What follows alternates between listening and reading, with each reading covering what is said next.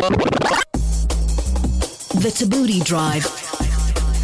Weekdays 3 to 6 p.m. on 5FM. 16 minutes after 4 o'clock, Tabooty Drive on a Monday. A Monday motivator doing incredible things. Loyiso Mkize is in the building.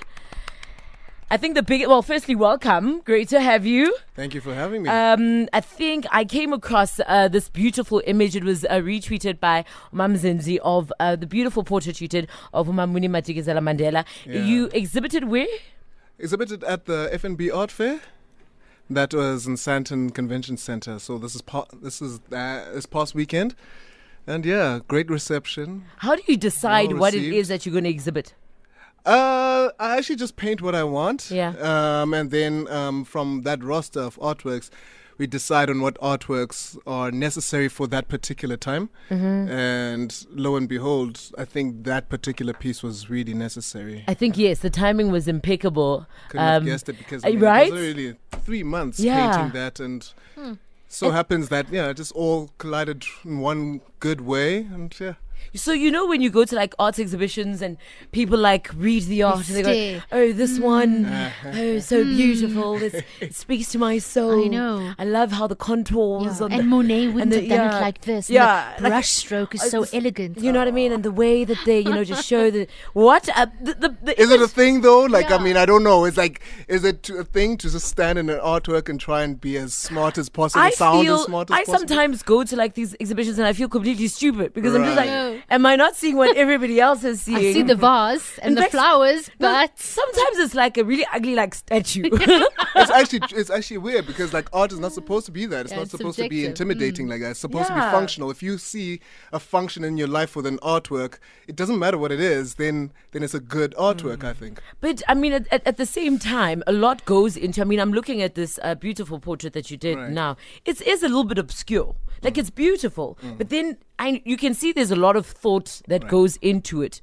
So do you want to maybe give us an idea? So like they do, maybe we should get that music that's like, I don't know, music that would be in an art gallery. Oh, like some there classical. wouldn't be. You see, now you're starting. If you wanted to bring that music No, for real though, for real. What went into making this portrait? And you can head on over to @Tabooty Drive. We'll tweet it so you can take a look if you haven't seen it as yet. Well, look, I've made it an effort not to speak too much about that particular piece. It's very near and dear to me. So I think it's just more than anything, it's just reestablishing dignity.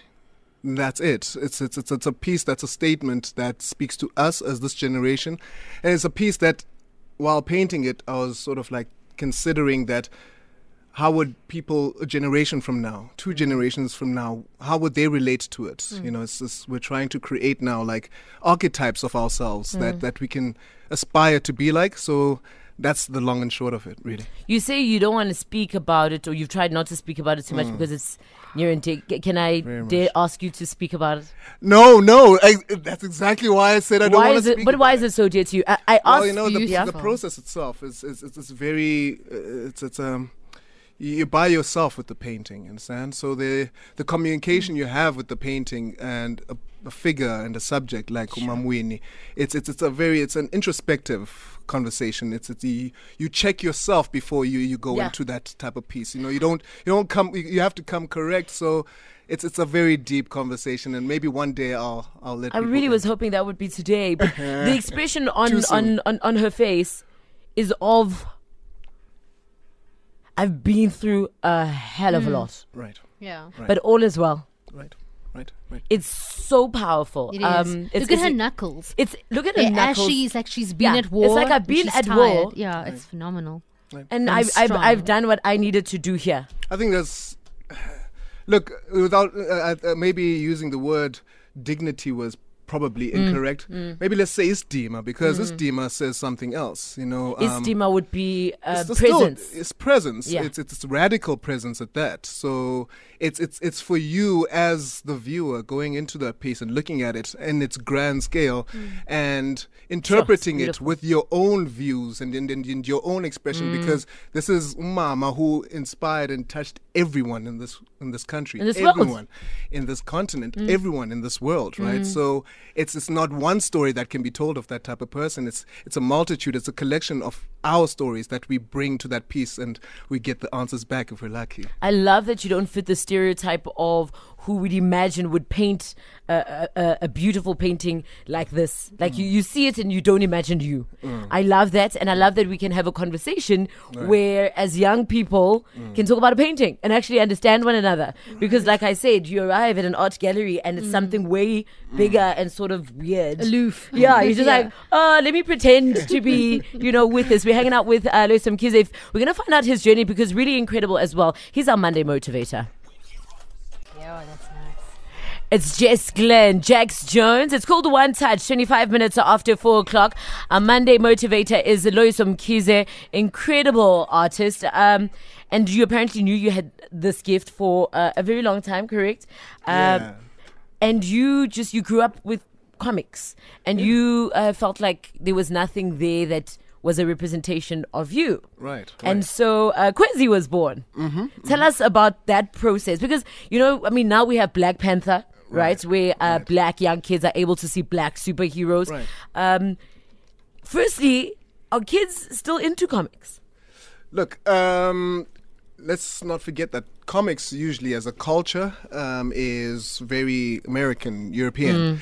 So in South Africa, one would think that it's not a thing, or it doesn't have a real audience here. But coming off the back of something like Super Strikers, which is a very South African comic book, soccer comic book. Yes, huge. So I had the opportunity to hone my skills there for like a good 7 years, since 2007. I think obviously from working in a property like that, I realized that there's something we're not saying as well. I mean, when are we going to have a superhero that's South African that looks like us, right? We've got what's Superman? What's his name? Aisha. What's his name again? Rasta. No. Rasta. Oh, Rabu B. Rabu B. Spider-Man. Spider-Man. We've got Rabu B.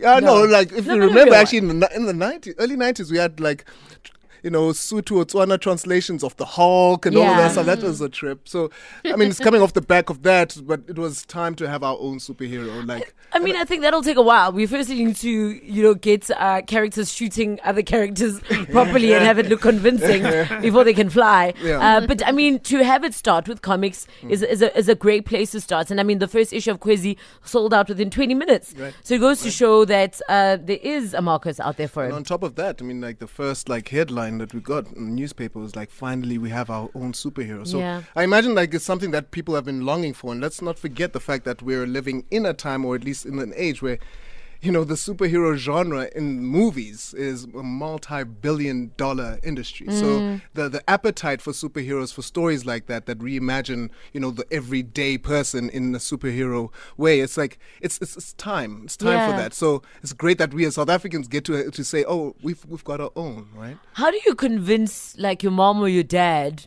that you want to be a comic? I'm sure they're like, what? You want to just draw? Look, I'm actually, to be honest, and this is credit to them, I think from age 4, my mom was telling me, yo, mntana madoda, you're going to be this person. You're gonna be. So she put me on to this. Yeah. Like my parents would take me to arts festivals and do that. And I'm from Butterworth. So it's kind of, you wouldn't expect it, but, credit to them for exposing me. It did a lot for me to just sort of develop as an artist from a very young age until now. But I mean, if there's, young people listening who want to be a comic like you are, how do they convince their parents, or how are parents then okay with the idea of their child being a comic? Do you make money?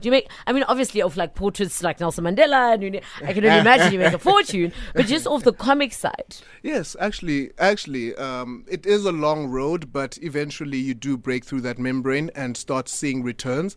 It's just so there's no silver bullet. I think the trick about it is that not enough of us are actually making stories for us. We make stories in reflection to what we've seen, like Spider-Man, Batman, but we never consider our own location. We don't, consider our own people. I think that's the sweet spot when you actually speak to people and you don't you don't assume, right? You go out there in the streets, you meet people, and you get stories. You acknowledge our cultures, you acknowledge our languages, and that in itself, right now, I mean, we're living in the time where we're saying, Africa, your time is now. So the appetite for developing content like that and putting out there is like, it's right on time. We're hanging out with Loyiso Mkize. He's our Monday motivator. You got questions? 082-550-5151. Just gone 4:30. Wrapping up with our Monday motivator, Loyiso Mkize.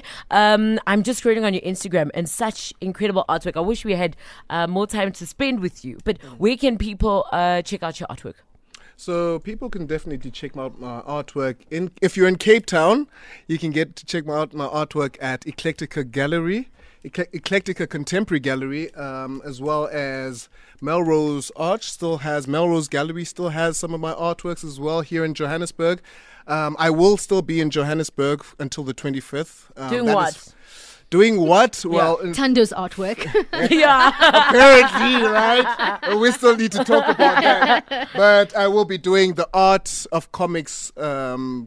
That will be the exhibition, Art of Comics exhibition on the 19th at of September. No, not in September. That will be at JAG, the Johannesburg Art Gallery. That's on the 19th of September to the 17th of November. And then obviously from the weekend, it's Comic-Con, baby, at Gallagher Estate. So if people want to come through and see some more of my art, they can definitely come to JAG. So you can exhibit some of your art at Comic-Con as well. Yeah. Amazing. Fantastic. We'll be there.